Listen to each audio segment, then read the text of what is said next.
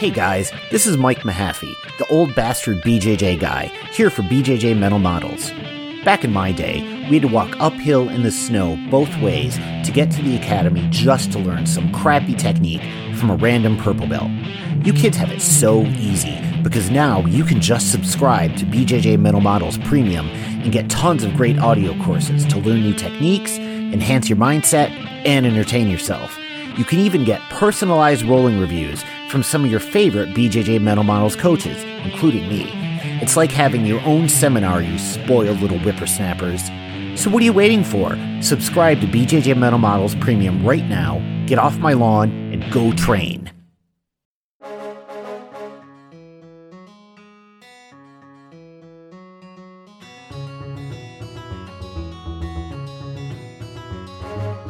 Hey, welcome to BJJ Mental Models, episode 112. I'm Steve Kwan. I'm Matt Kwan.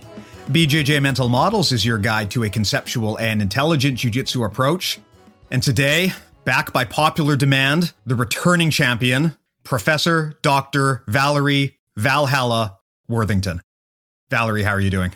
I am great, thanks. And I'm assuming the popular demand is just, I was outnumbered by you two. Yeah. Basically. Basically just me and Steve. But, yeah. Okay. We get very lonely here sometimes. You know, it's a pandemic. We're in isolation. So really, the more people we can talk to, the better. It's okay by me. I'm lonely too. Well, I think that now we're all together here. This is a great opportunity to cover a topic that has been on the docket for a long time. We've alluded to this in the past multiple times. Valerie, we were talking offline about this particular matter, and we decided it would be a good idea to actually hop on the mic and record. So today we want to talk about killing the ego, something that everyone says jiu-jitsu is all about. But at the end of the day, I actually am not entirely sure. And I think that it's up to all of us to take a more active process in managing our ego, and also acknowledging that there may be situations where our ego might have its values if it can be applied and controlled effectively. Now, Valerie, as you have pointed out to me, you are fantastic at being humble. You're the most humble person that you know. So good. Seeing as how you are self-proclaimed the most humble person in the world, I thought that you would be the ideal guest for this conversation. Well, you're right, because I don't know of anyone who is more humble than I am. But no, I was thinking awesome. I was thinking a lot about the last time we talked, and just there was a lot of food for thought there. And the reason that I wanted to circle back to this topic with the two of you was because for me, I think that we talk in generalities about what it means to kill the ego or leave the ego at the door. But I'm the person who likes to talk about the big picture in the meeting. And then at the end of the meeting, I like to go, all right, what do I do now? What are my action steps? What can I actually do or say or carry out that will help me get at this bigger topic? So I think we talk a lot about what it means to leave your ego at the door, but I realized that I had to think about the actual ways that I try to do that. Yeah, 100%. And I think that leave the ego at the door in jiu-jitsu land has just become a total platitude. I mean, everyone says it. And I think sometimes we kind of take for granted that as a process and just assume it's just going to happen. But that is not necessarily the case. I mean, if you are already of a somewhat humble mindset and, you know, maybe you're not the most athletic person and you're not the biggest person and you come onto the mats and a bunch of strangers wipe the floor with you on day one, I mean, okay, that might humble you. But there's a lot of people who, you know, they're big, strong people. They come into jiu-jitsu in their athletic prime. And just because they're a white belt and they're sparring with a bunch of other white belts, they might actually get a bunch of false positives because they can crush these people because nobody's trained. And in that situation, doesn't really kill the ego. I would also argue that you see a lot of people who get to black belt rank. And at that point, you know, when you're actually really good at jiu-jitsu, BJJ can wind up becoming an ego boost, and it can actually give you confidence that you probably shouldn't have, and maybe a level of certainty that you probably shouldn't have. And I know on this podcast, we've talked in the past many times about the challenges with black belts who wind up either intentionally or unintentionally creating a cult of personality around them because there's just an authority that comes with wearing that belt, even if it's not entirely deserved. Yeah, I always pity the person who has to roll with the new guy who's like a really big athletic white belt, you know? And it's like there's that period where they walk in the door and they don't really know what to expect, but they know that they've come here to fight or they've come here to learn martial arts. And then you kind of have to condition them or explain to them, hey, like you can't really use all of your God-given gifts here, at least not right now, because you don't really know how to utilize them. And then, you know, a lot of the time I have to roll with these people because, you know, I'm providing a service and I feel like, okay, I'll roll with everyone. And basically the whole roll, I'm just like, just please keep me safe, God damn it. And then, you know, there's that breaking in period where you kind of have to be able to beat them with technique while surviving against someone so athetic, before they realize, oh, okay, it's okay to lose. And then I think in some schools, this might not even be drilled into their students. So you will get guys that reach high ranks and, you know, they're afraid to lose positions. They're afraid to lose anything whatsoever. And they spaz out of situations. So yeah, it's always fun rolling with those new white belts. We may have different definitions of fun, but I actually do think that it's not fun. It's definitely not fun. It can be unfun. While you were talking, I was thinking about when you add on the layer of you have someone who comes in who's sort of a physical specimen, a male physical specimen, and they come in and they see me teaching. I'm a 50-year-old woman. And I can tell you a lot of men have come in and kind of looked askance and thought, what is she going to teach me? And so there's that aspect of it. And then the other aspect of it is that I think we talk out of both sides of our mouths. And I'll speak for myself on this. I know that I try really hard to think about leaving my ego at the door, tapping is learning, et cetera, et cetera. But I know that I have judged people. I've judged the brown belt who's gotten tapped by the blue belt. And I'm not proud of that. I think it's part of the culture that we're in. And I think that it's part of my job to try to eradicate that. But that is deeply ingrained. So I think that part of the problem with killing the ego is that on the one hand, we say you got to kill your ego. And then on the other hand, we as a community say and do things to let everybody know that keep that ego around.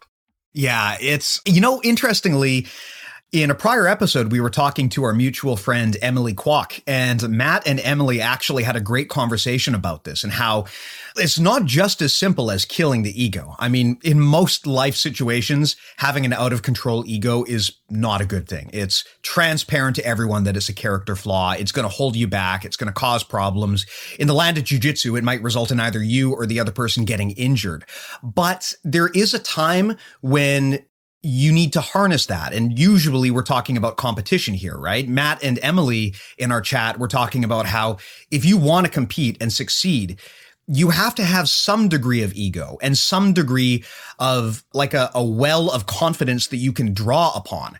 And if you don't have that, then you kind of fall into the mindset of just being overly passive and not really putting in your full effort. I mean, one of the things that the ego does do for us is it allows us to sometimes be more stubborn than we probably actually should be. And a lot of the time that's not good, but in a single competitive competition, I can see that might actually have its merits. Yeah, there's a meme from Because Jitsu, which is one of the top jiu-jitsu meme Instagram pages. I love Because Jitsu. Yeah, it's run by Drew Weatherhead out in Alberta. He's a friend of mine. We've competed before. He's got some really funny memes, and there's a famous clip from this bowler who's doing like this charity competition, and when he wins the tournament, he starts freaking out and he's like, I did it, who do you think you are? I am. And he's screaming all over the place. And the meme is, it says me, your ego is your enemy, and then it says below, me winning a local tournament. And it's this guy just celebrating just obnoxiously. And I think it's important when we're talking about ego, the common misconception about ego is that it's the kind of ego that makes you look like a dickhead. It's the kind of ego that makes you unpleasant to be around and all this stuff. And of course, there is that side of it. But having an ego doesn't necessarily mean that you're unpleasant to be around or that you're a dick. It could mean that you train really hard, and when you go into competition, you're extremely confident because you've really, tested the limits during your training and you feel confident. Likewise, if you're a business person, it could mean that you are extremely confident in your business practices or the product or the service that you produce. And so you're not really worried about local competition infringing upon your leads or, your sales or whatever. So it doesn't necessarily mean that you're unpleasant to be around. I think being stubborn is a good example, Steve, but I think an even more accurate way to describe it would be to be persistent. A lot of the time when you have an ego, you really have that persistence, and that a lot of the time leads to succeeding. It's such a good point. And from a learning perspective, one of the things that I will tell students is we need to not only understand where our areas for development are, we need to understand where our strengths are so that we can build on those. And so that speaks to what you're saying in terms of a healthy ego. And what I'm sitting here thinking while I'm listening to you talk is that no wonder the platitude gets interpreted in so many different ways, sometimes by the same person in one class session or in one training experience, because it is such a much more complex concept and way of thinking than leave your ego at the door gives it credit for. Yeah, I think that ego is one of those things that it's a word that has kind of encapsulated a lot of different concepts. And I guess we need to separate out the difference between, having an ego, being overly proud and boastful versus just being confident. And I think sometimes people get those things confused. I mean, there's that classic quote, I think from Bruce Lee about how, look, I'm not bragging. I'm just telling you the truth. If you know that you're good at something, you have a level of confidence, and artificially suppressing that you're good at something just so that you don't offend people, that's not necessarily being humble, right? There's a difference between bragging and being honest about your skill sets. And this is actually a problem I had for a long time in my career, especially in things like job interviews. I always wanted to come across as someone who was really, really humble. And so I would not be comfortable talking about my accomplishments because I felt like then I'm bragging.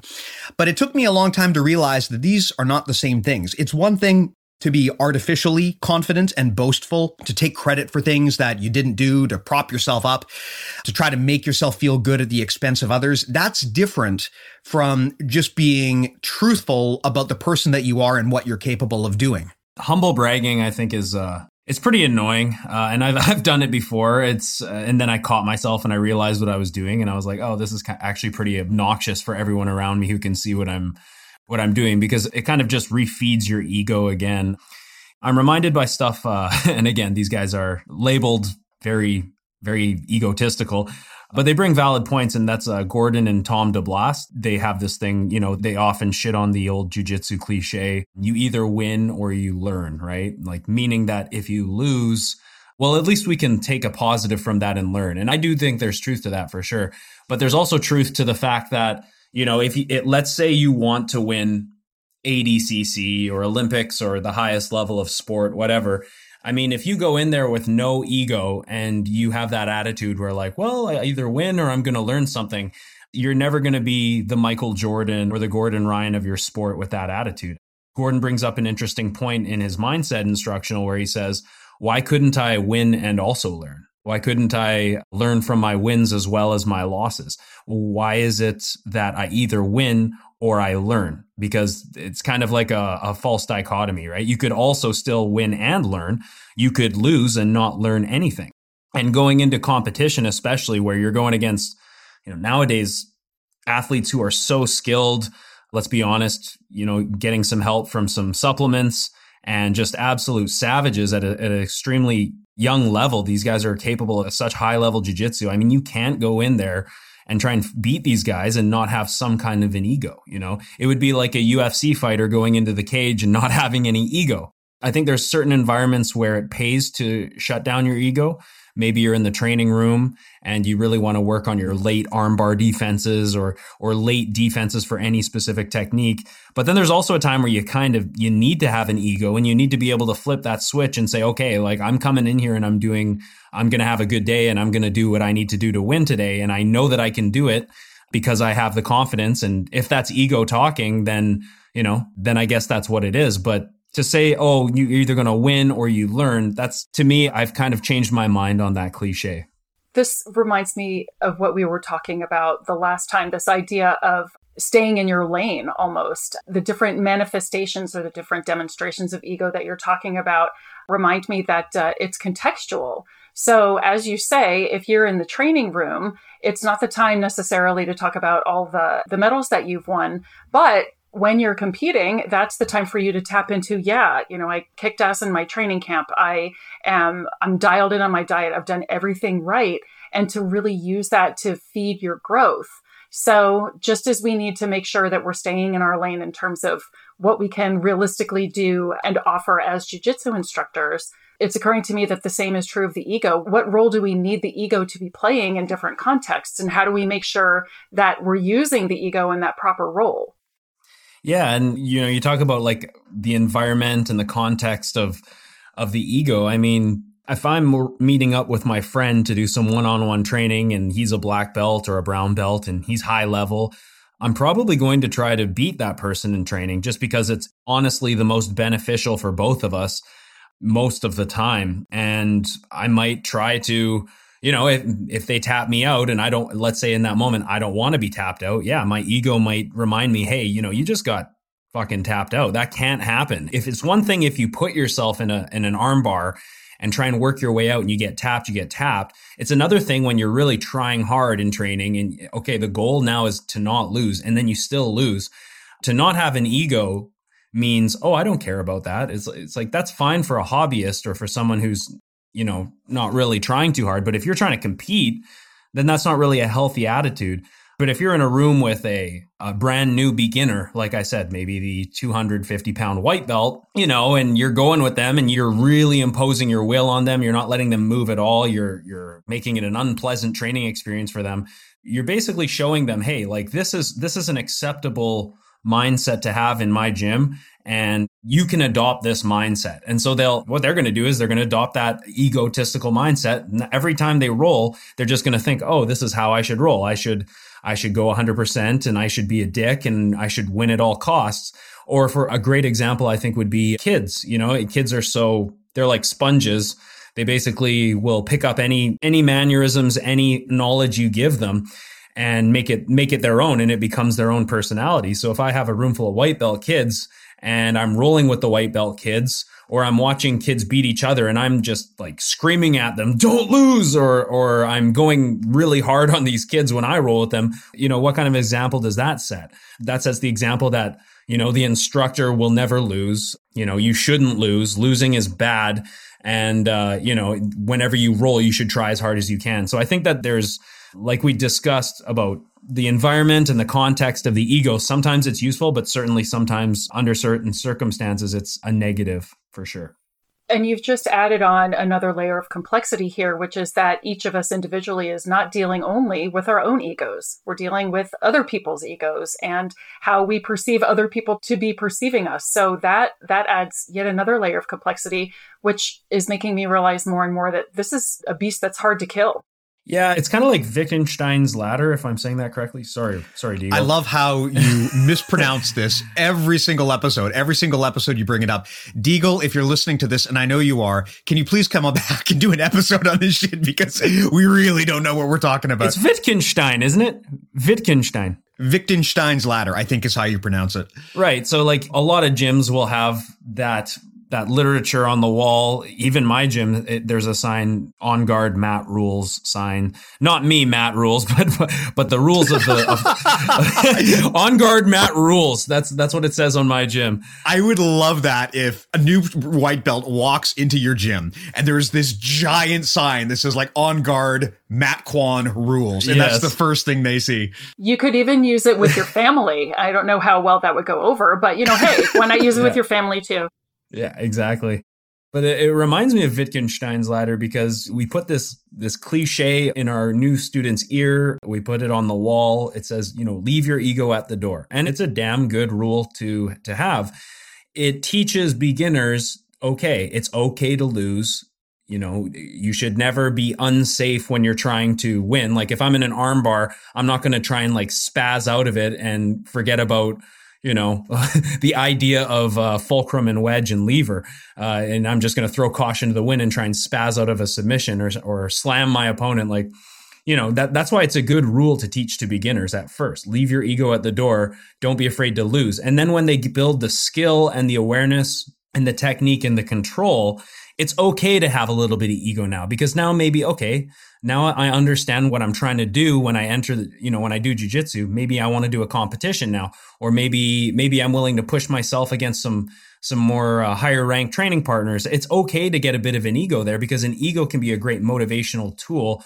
A lot of the time when I lose tournaments, when I go home, I think about the losses. I think about where I screwed up. And, a lot of that is my ego, because I don't want to lose again. I don't want to go into a match and be embarrassed. When I go into a competition, I think like a super fight and it's me against another guy. I think, well, I don't want to lose this. Why? Because I don't want to get embarrassed. Why? Because I want my gym to look good. Why? Don't you not have an ego like we first discussed on day one? Well, no, I very much do have an ego. But again, there's a time and place to really take that cliche for what it's worth. And then there's also a time to go in there and try and do your absolute best to be successful.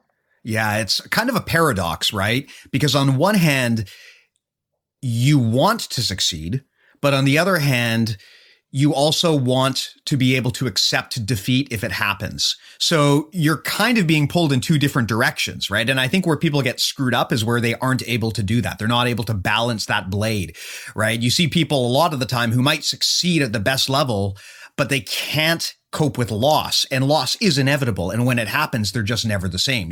Ronda Rousey and Mike Tyson come to mind in that regard. But on the other hand, you see other people who are so comfortable with losing that they just aren't really even giving it their all, right? They're not really going in with the intent to actually win. So it's a paradox. You have to be able to balance that blade. You have to be able to say, I want to win and I'm going to try to win, but I also accept defeat if it happens. And either way, I'm going to get better from this. Yeah, it kind of reminds me of, there was a match last year. I believe it was Polaris, but I could be wrong. I can't remember what promotion it was, but I think it was Who's Number One. It was Kyle Baim versus Gordon Ryan in the main event. I've trained with Kyle before. He's actually a really nice guy. He's a little bit outspoken politically on social media, but hey, that's fine as well. Before the match on his Instagram story, like an hour before the event started, he filmed himself in the bathroom eating mushrooms. And he's about to go against the current greatest no-gi grappler in the world. And he's eating mushrooms beforehand and posting it on social. And it's kind of a classic example of, God, I don't even know what this is called, but it's almost like you're making an excuse. If you're unsuccessful, you're kind of like, well, I was on mushrooms. And even though he never said I lost because I was on mushrooms, this is kind of one of those things where people can justify losses in their heads, or they can set themselves up for failure almost, like, oh, I don't really care too much about this. And in the past, we've talked about that and called that defensive thinking, where before you go ahead and do something, you're already starting to prepare the excuses for why it's not going to work. You see this a lot in business contexts where people kind of self-sabotage a project before it even gets going because they're not really fully bought in, or they're worried that it's not going to go well and they'll look bad. So they start making all sorts of excuses before they even start. And you see that just as well in competition, where people, before they even step on the mats, they've got a million reasons why the training camp wasn't exactly what they wanted it to be, or they say things like, oh, I'm just here for fun. I don't really care if I win. Yeah. Or I don't have a game plan, or, oh, I'm feeling really tired right now. Or it's the pre-excuses, right? It's the excuses before the match.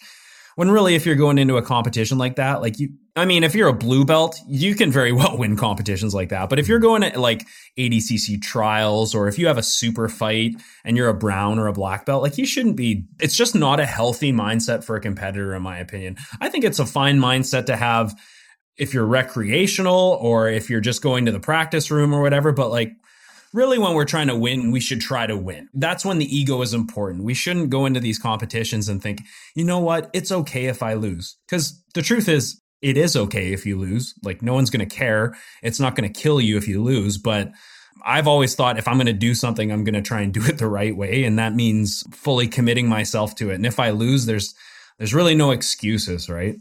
Yeah. And interestingly, defensive thinking is an example of the ego misbehaving, because the reason why people do that is to preemptively protect their ego. They're afraid that they're going to lose. Yeah. They might be afraid that they're going to look bad.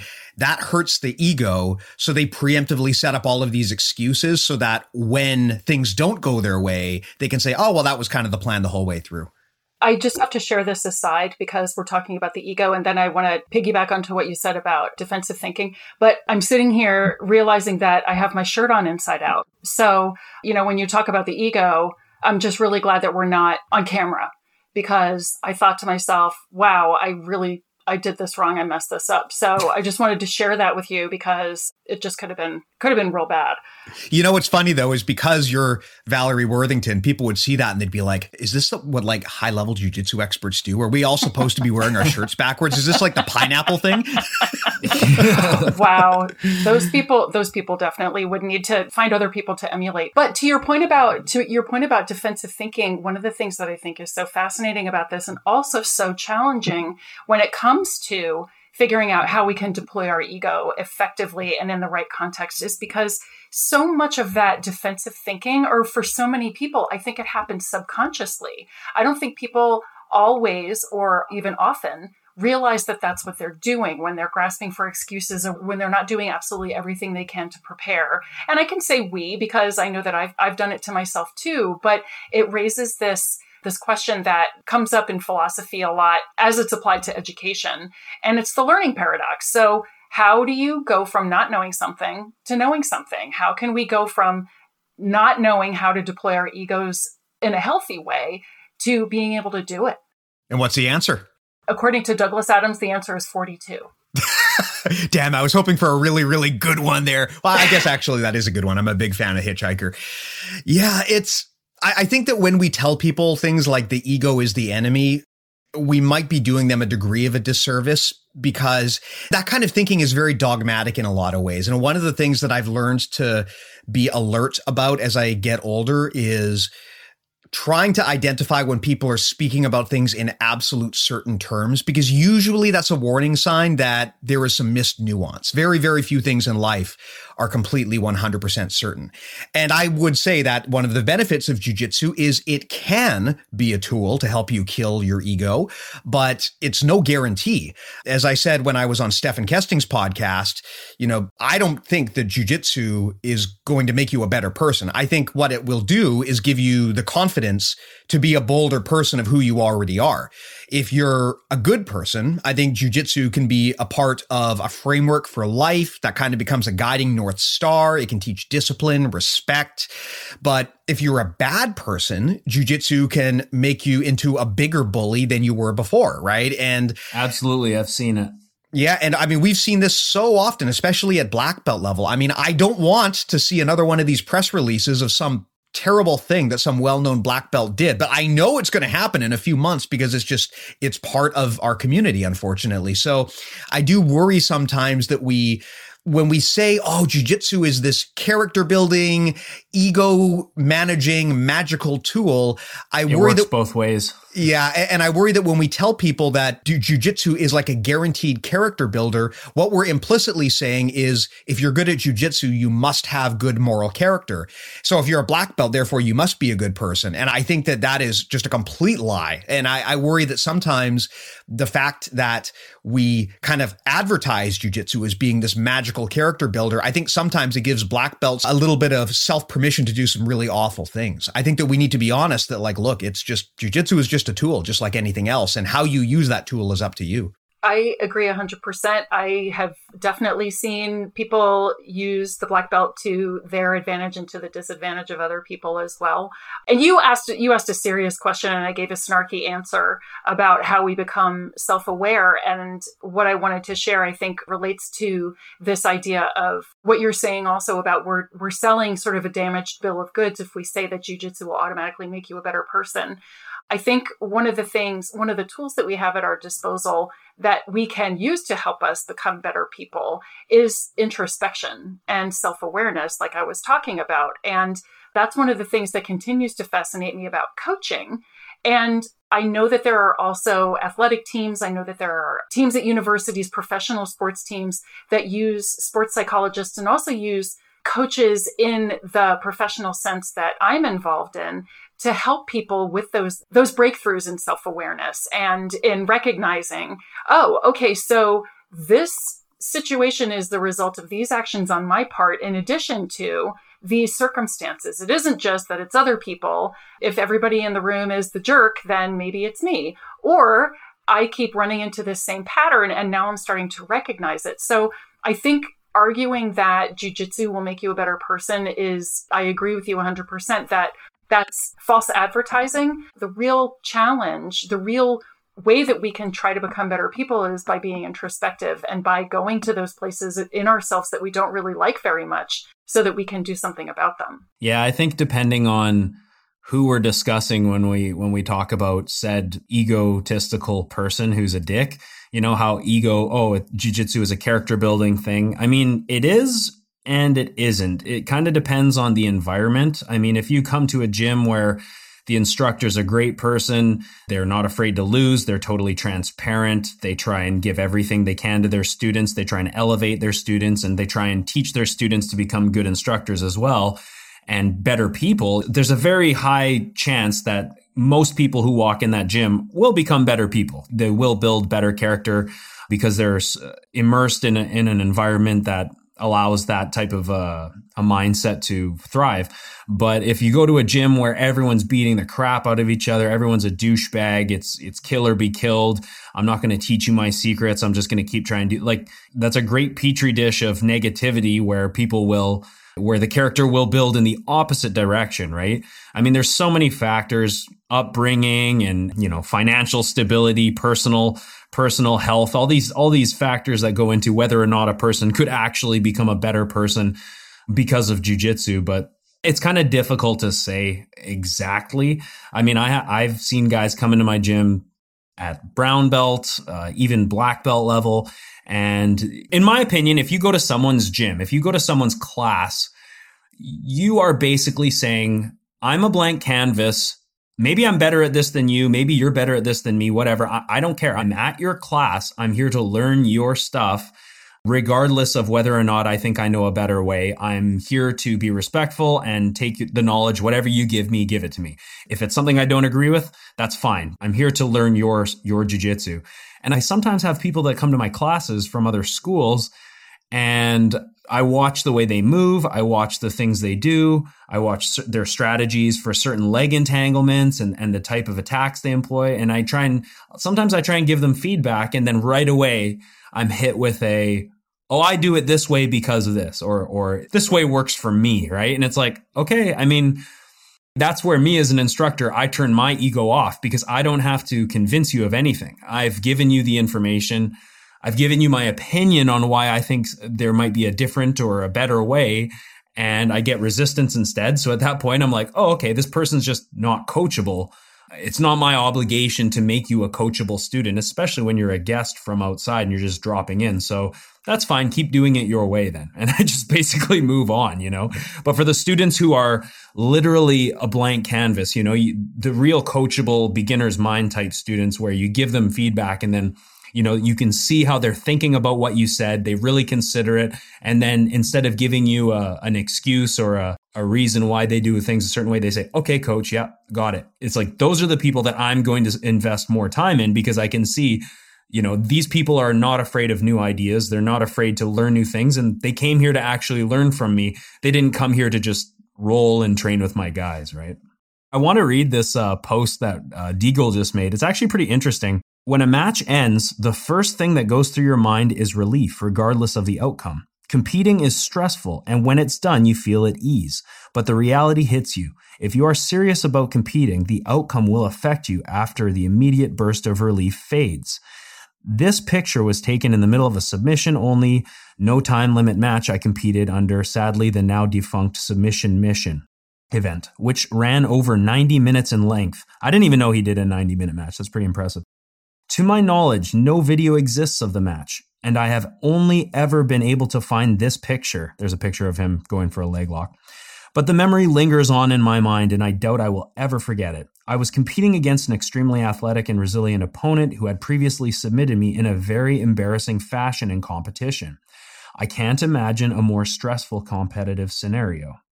As the match went on, many thoughts went through my head of quitting, of giving up a strangle or a joint lock so I could just be done with it. If I'm being honest, the main thing that kept me going was blind ego. Some woman by the side of the mat kept verbally accosting me and saying I was going to quit, and my main motivation at the time was to prove her wrong.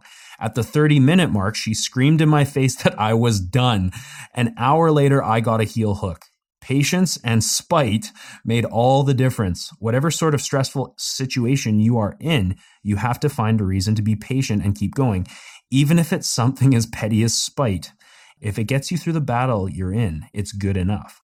So interesting example, because I've actually been in matches before where you hear the other corner or the other coach scream out, he's getting tired to his athlete, and you're on the bottom like, maybe you are tired, maybe you're not. But almost every time that happens, I get a burst of energy. So I don't recommend that as a coaching advice because it can really offer motivation to the other athlete, but it's 100% true. And I hate to say it, sometimes when there are women watching, your competitions, sometimes it's a motivator as well. And for whatever reason, maybe it's a biological thing. Dudes don't like to lose in front of their girlfriends. And a lot of the time that their ego can really help them get a burst of physical energy. And that is kind of an interesting situation where ego can really help you in a stressful competition. I wanted to say that what you just read, that's one of the most human things I've ever heard. And listening to you talk about your motivations, that's very human too. And it's occurring to me another sort of problem or fallacy about the ego is that it's super highfalutin and it's the best of us. Sometimes it's the very basest of us that our ego is tapping into. And I appreciated too the idea that as an instructor, you can put your own ego aside, especially if someone else is not putting their ego aside, because I've seen the reverse happen too, where nobody will put their ego aside and the instructor will take the student's unwillingness to learn as a personal affront. But the sort of overall point that I'm trying to make here is that, ego is dirty and primal. And so again, to talk about it in these lofty terms, as if it's the best of us or the most sophisticated part of us, I think that does us a disservice too. Yeah, I like how you say ego is human. And I think that's probably the truest statement I've heard in this whole conversation is that it is human. It's in our DNA, really. The ego is what forces a lot of men to go out and try and find a mate and, build up skills and resources so that they can offer value to a mate. I mean, this is something that, cavemen did. This is just being human. And I think it's important that we don't really necessarily want to leave the ego at the door. I think it's important to leave the ego in your back pocket and utilize it when it's a good time to.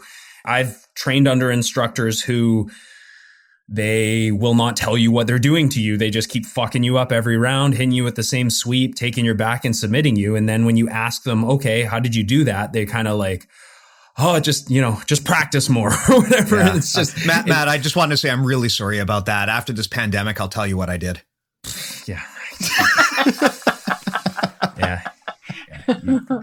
When you get back to training, you come call me. When you're going to leave the house, you come call me. Okay. And my door's always open. I am 5 weight classes up. I am going to go like Akebono on you and just sit on you. It's going to be amazing. You want to fucking go? Let's fucking go. No ego, bro. Let's fucking go. It's like a prime example of how just like right there, that little joking little, whether or not it was meant as a joke, it is a clash of egos. And it's so human. It's something that I don't think we should try to, I don't even know if we should try to suppress it, but we need to manage it and put it in a context where, okay, there's ways to use your ego positively and there's ways to use your ego negatively. I think suppressing and turning it off completely is not good. I think understanding its use as a tool and as a means to achieve something is more important. Yeah, I would love to hear Val's thoughts on this, given her background, but I think that when we say killing the ego, that's actually kind of problematic because, as you guys said, ego is human.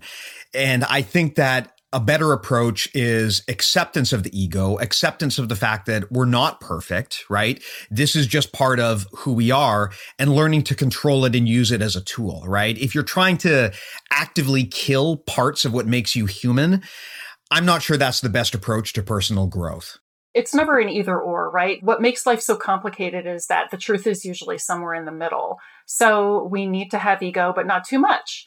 And we need to know how to use our ego and when. And for me, it really does come back to this notion of self-awareness and how each of us as individuals can understand how we are deploying our ego at any given time. And then as we become higher ranked, how we are modeling the use of our egos to our students in the world in general. And I think a lot of us have work to do. I certainly know I have work to do in this area. And so for me, I think the piece, like I mentioned before, the piece that I think is so important and that I don't know that we as instructors in particular, but we as jiu-jitsu people in general have as much of an opportunity to do is to get that sort of supported, safe self-exploration opportunity, which I really do think leads to insight and then can help us become better able to wield our egos in a healthy way. But how? How do we do that? Like, if you're a good person who doesn't try to have power over anyone, and you have good morals, good values, you're generally a good person to be around, it's probably not really an issue to do this. But what if you're a dick? What if you're a person who is egotistical, who has power trips and is not used to losing? And how do you do that then?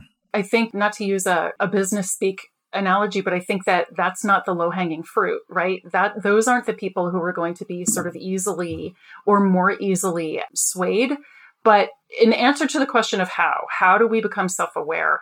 I can only tell you what I have done in the past, and I can share examples. The biggest sort of category of example for me in jiu-jitsu of when I'm becoming self-aware of a way in which I'm using my ego in ways that are not serving me or my students is the sort of my gut feeling. So if someone's asking me a question about a move that I'm teaching or a sequence that I'm teaching or a concept, and I start to feel defensive or I start to feel annoyed with the person, then that for me is a signal that it's time for me to look inward. I think in the past, I would have just sort of written off the student as being annoying. But now what I try to do is say, all right, this student is asking me a question or is asking me multiple questions, and they're giving me a reaction that I don't like. I don't like this part of myself. I don't like being defensive. My tendency or my impulse is to be snippy with this student. So what's really going on here? And usually it's that I'm teaching something that I don't feel as comfortable teaching as the things that I feel most comfortable teaching. So I can tell that the student is sort of bumping up against my understanding or my ability to explain, and that's making me feel defensive. So now I have the capacity to say, oh, this person is just helping me point out areas where I need to improve my understanding of this technique. And so in the past, in the moment, I know that I've been blustery or I know that I've been snippy. And what I try to do now is say, you know what, that's a really good question. I'm learning this technique myself. Let me do some research and get back to you. Easier said than done. I don't always do it. But for me, that's one of the things that is an internal signal that there's something going on that's bumping up against my ego that maybe I want to take a closer look at. So that's one specific example. Yeah, that's a really interesting one. And actually, incidentally, I have offered similar advice to people in jiu-jitsu when it comes to how they spar. So this is a very powerful tactic, is learning to feel the defensiveness in yourself, learning to identify when you're starting to get defensive, because that usually means your ego is involved and you're about to make a mistake. I often give a physical equivalent of that when I'm sparring with new people, which is try to develop awareness of when you're tensing up. Because if you're sparring with someone and you're getting overly tense, usually that means you're doing something wrong, and developing an awareness of that becomes a great magnifying glass to identify where you need to improve and where maybe you don't know what you're doing. And it applies just as well in the mental game too. I agree 100%. I think that's one of the many things that jiu-jitsu gives us for over time, right? Is the ability to sort of feel our bodies and to be embodied in a way that I think a lot of people aren't these days. A lot of people live sort of from the neck up. And so I really like that idea. And I do the same. I try really hard to help students feel what they're feeling in their bodies. And sometimes they don't know what to do with it, but that's part of my job as the instructor. Another answer to the question of how we can make ourselves more aware is this is where our peers and our loved ones come in. If I have a colleague who I really trust in terms of their jujitsu skill, if we're talking about a jujitsu situation, and in terms of my belief that they have my best interests at heart, then if I'm getting stuck on something, or if I'm not having the reaction that I'm expecting, then that's a person that I can go to and say, hey, did you see how this session went? What did you perceive? And give the person permission to be honest with me, not to be mean, but to be honest and to say what they see in a way that might help me make changes for the better. It kind of reminds me of, I remember when I was in cooking school, there's like 12 blocks. Each block is a month. And when we went into the fine dining restaurant, I think it was the evening service block. So we walk in and there's a sign on the wall, and it says, it's like a creed almost, or like a commandment list. And one of the things it says is, when you come in, all of the ideas belong to the chef. And then it's like the next line, you may have your own ideas, but when you come in here, those ideas become the chef's ideas. And, what you thought you know before, you don't know, the chef knows everything. Like these were like, it was almost like they were indoctrinating every student to come in to be submissive and compliant to the chef, which is basically, that was the culture in the culinary arts over the last ever since the culinary tradition started. And only in the last 20 years have we actually seen more of a progressive movement in the culinary industry, where I won't say all, but less cooks are getting their ass kicked by their chefs. So it's like, that's also an industry where egos and things like that can either make or break a career. And I think in all business, even in your journey as a jiu-jitsu practitioner, your ego can kind of make or break you. And I think that we were discussing how egos are human. I think it's really important to remember that egos are also contagious, whether it's positive or negative. Having a big ego in the practice room and never losing and all this stuff, it will definitely transition to other people in the room. If you have the ability to be coachable, and you, even as the instructor, I think I've shared this before, there was times when I showed a technique and then no one said anything. And then we whatever. Okay, 1, 2, 3, break. And then we try the technique. And then one of my blue belts, who's actually really good, he comes up to me. He's like, hey, I saw this.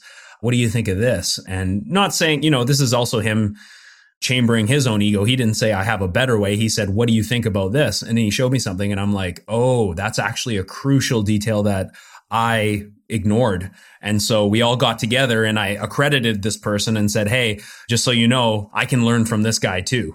This is something that I love, having a room where my guys teach me things. And as long as I'm receptive to it, everyone kind of adopts that attitude. And I think that it's important to remember that ego can be contagious, whether it's positive or negative. And I think that the thing that I'm hearing also, I think that's a really wonderful example. And what it also reflects is your willingness to examine your ego and check your ego. And that comes back to what we were saying in the past about, like, what do you do about the real kind of egomaniacs and the people who seem really insufferable? And I don't know what the answer is with them, because I think that the impulse or the desire to corral the ego or deploy the ego in the ways we're talking about, is a decision that has to come from within. So the best we can do is model it ourselves. And I think also try to support the people that we see doing the same things that we're trying to do. But I love that example. I think it's beautiful. And I try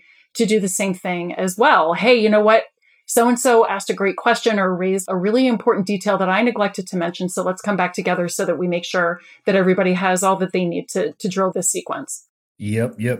Maybe we should give an example of a good and a bad example of how each of us individually have an ego. I can definitely do that. I mean, back onto the topic of spite.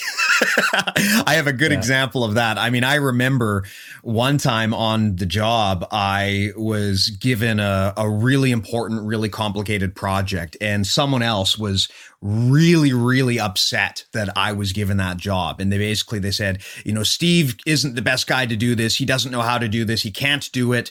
He doesn't have the requisite skills. It should be given to someone else. And I got pissed off and I knocked it out of the park. And I never brought it up with that guy, but every time I look at him, I'm like, fucking showed you, didn't I?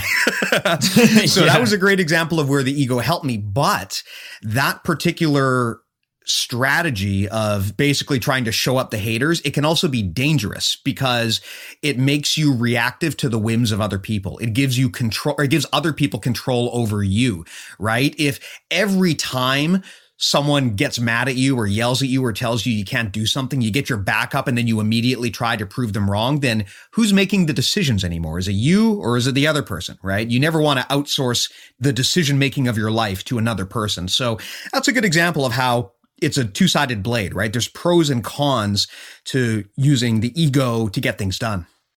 Yeah, I'll be transparent about something I still am egotistical about. I think, well, in a negative way, I definitely hold grudges too much, especially with people who cross me. I've tried to get away from this more, but definitely in my culinary days, there would be many, many shifts where you meet people who are, let's just say, not pleasant to work with. And when someone crosses you a certain amount of times, or they'll go and try and sabotage your day. I mean, I can be bad holding grudges against these people.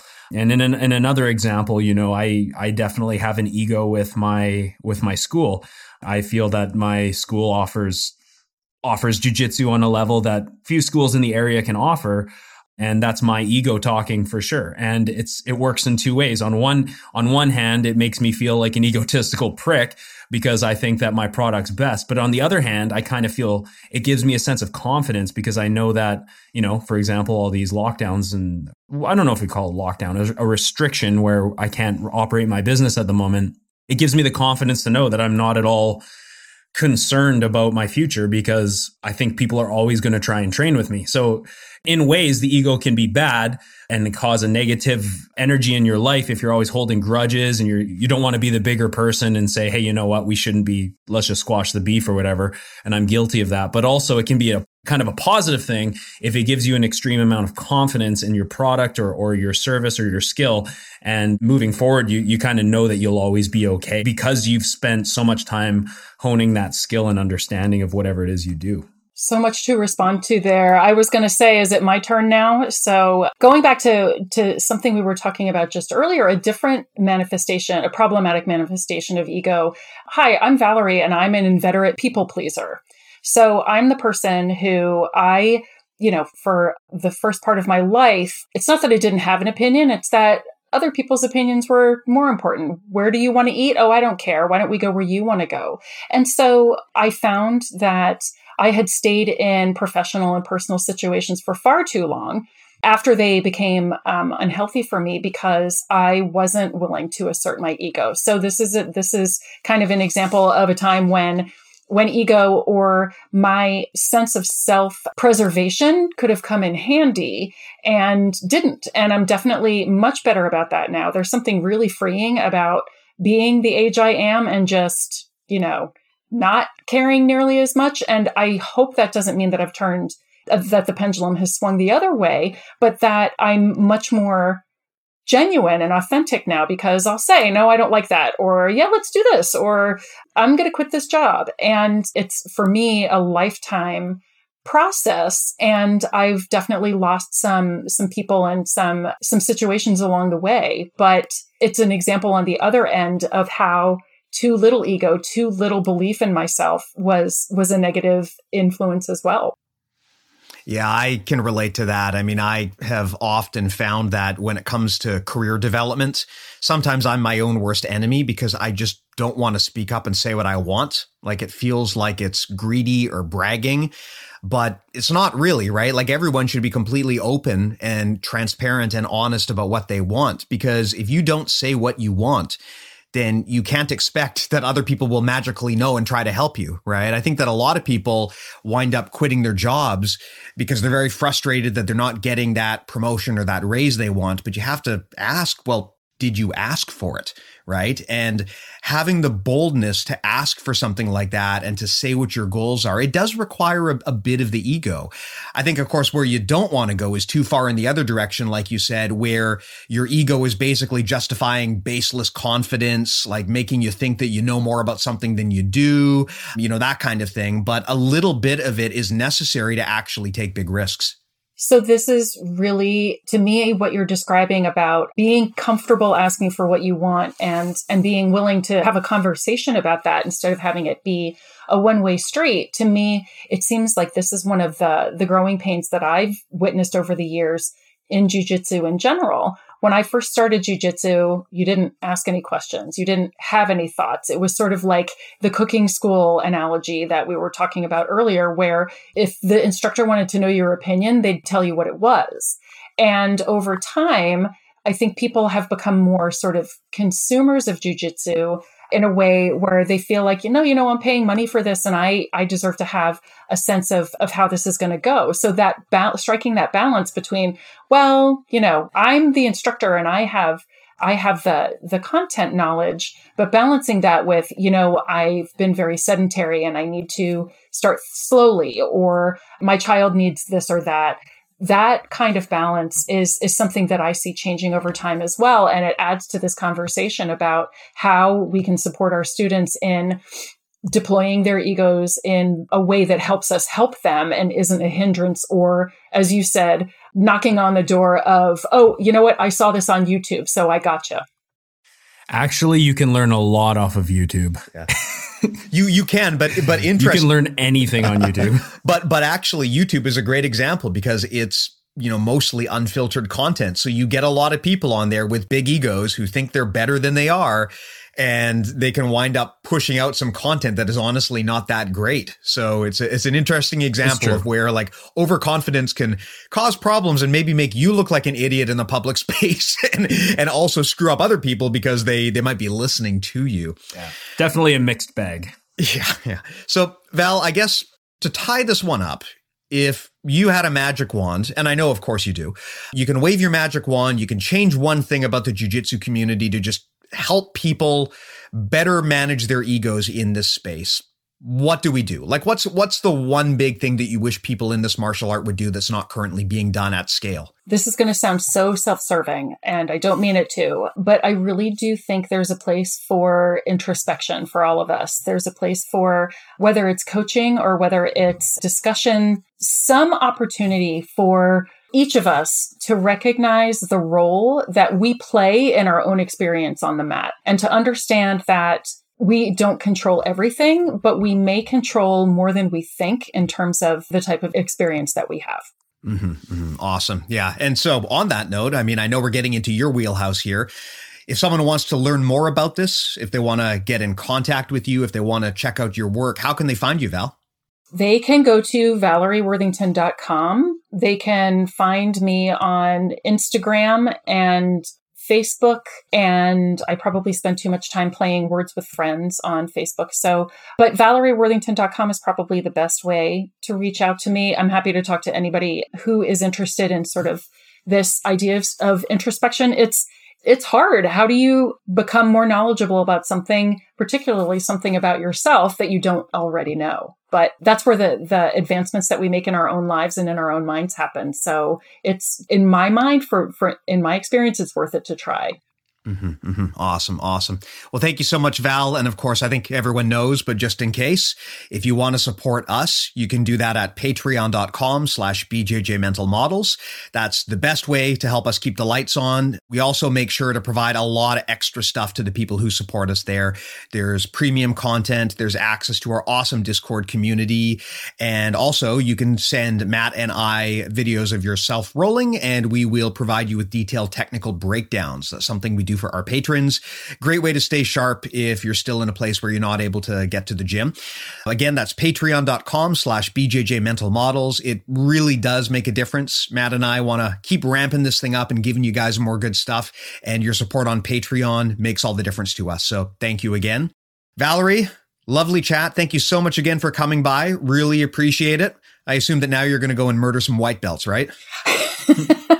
You know what I'm going to go do? And thank you. So I love chatting with you guys, and I'm going to probably try to fashion some other reason to talk to you, whether on the podcast or just in general. But I think what I'm going to do to make myself feel good about myself now is just go hurt some feelings. Well, that isn't that 2020 in a nutshell. Just go onto Facebook and just start leaving like really aggressive comments on people's posts. And, clearly that's the best thing for everybody. It really, really is. Especially people keep saying that January is the 13th month of 2020. So, we're still in it. All right. Well, thanks a lot, Valerie. Really do appreciate you dropping by again. And again, as always, thanks to everyone for your attention and spending the time to check out the show. Hope to hear from you guys next time. As always, thanks again for listening. Thanks, guys.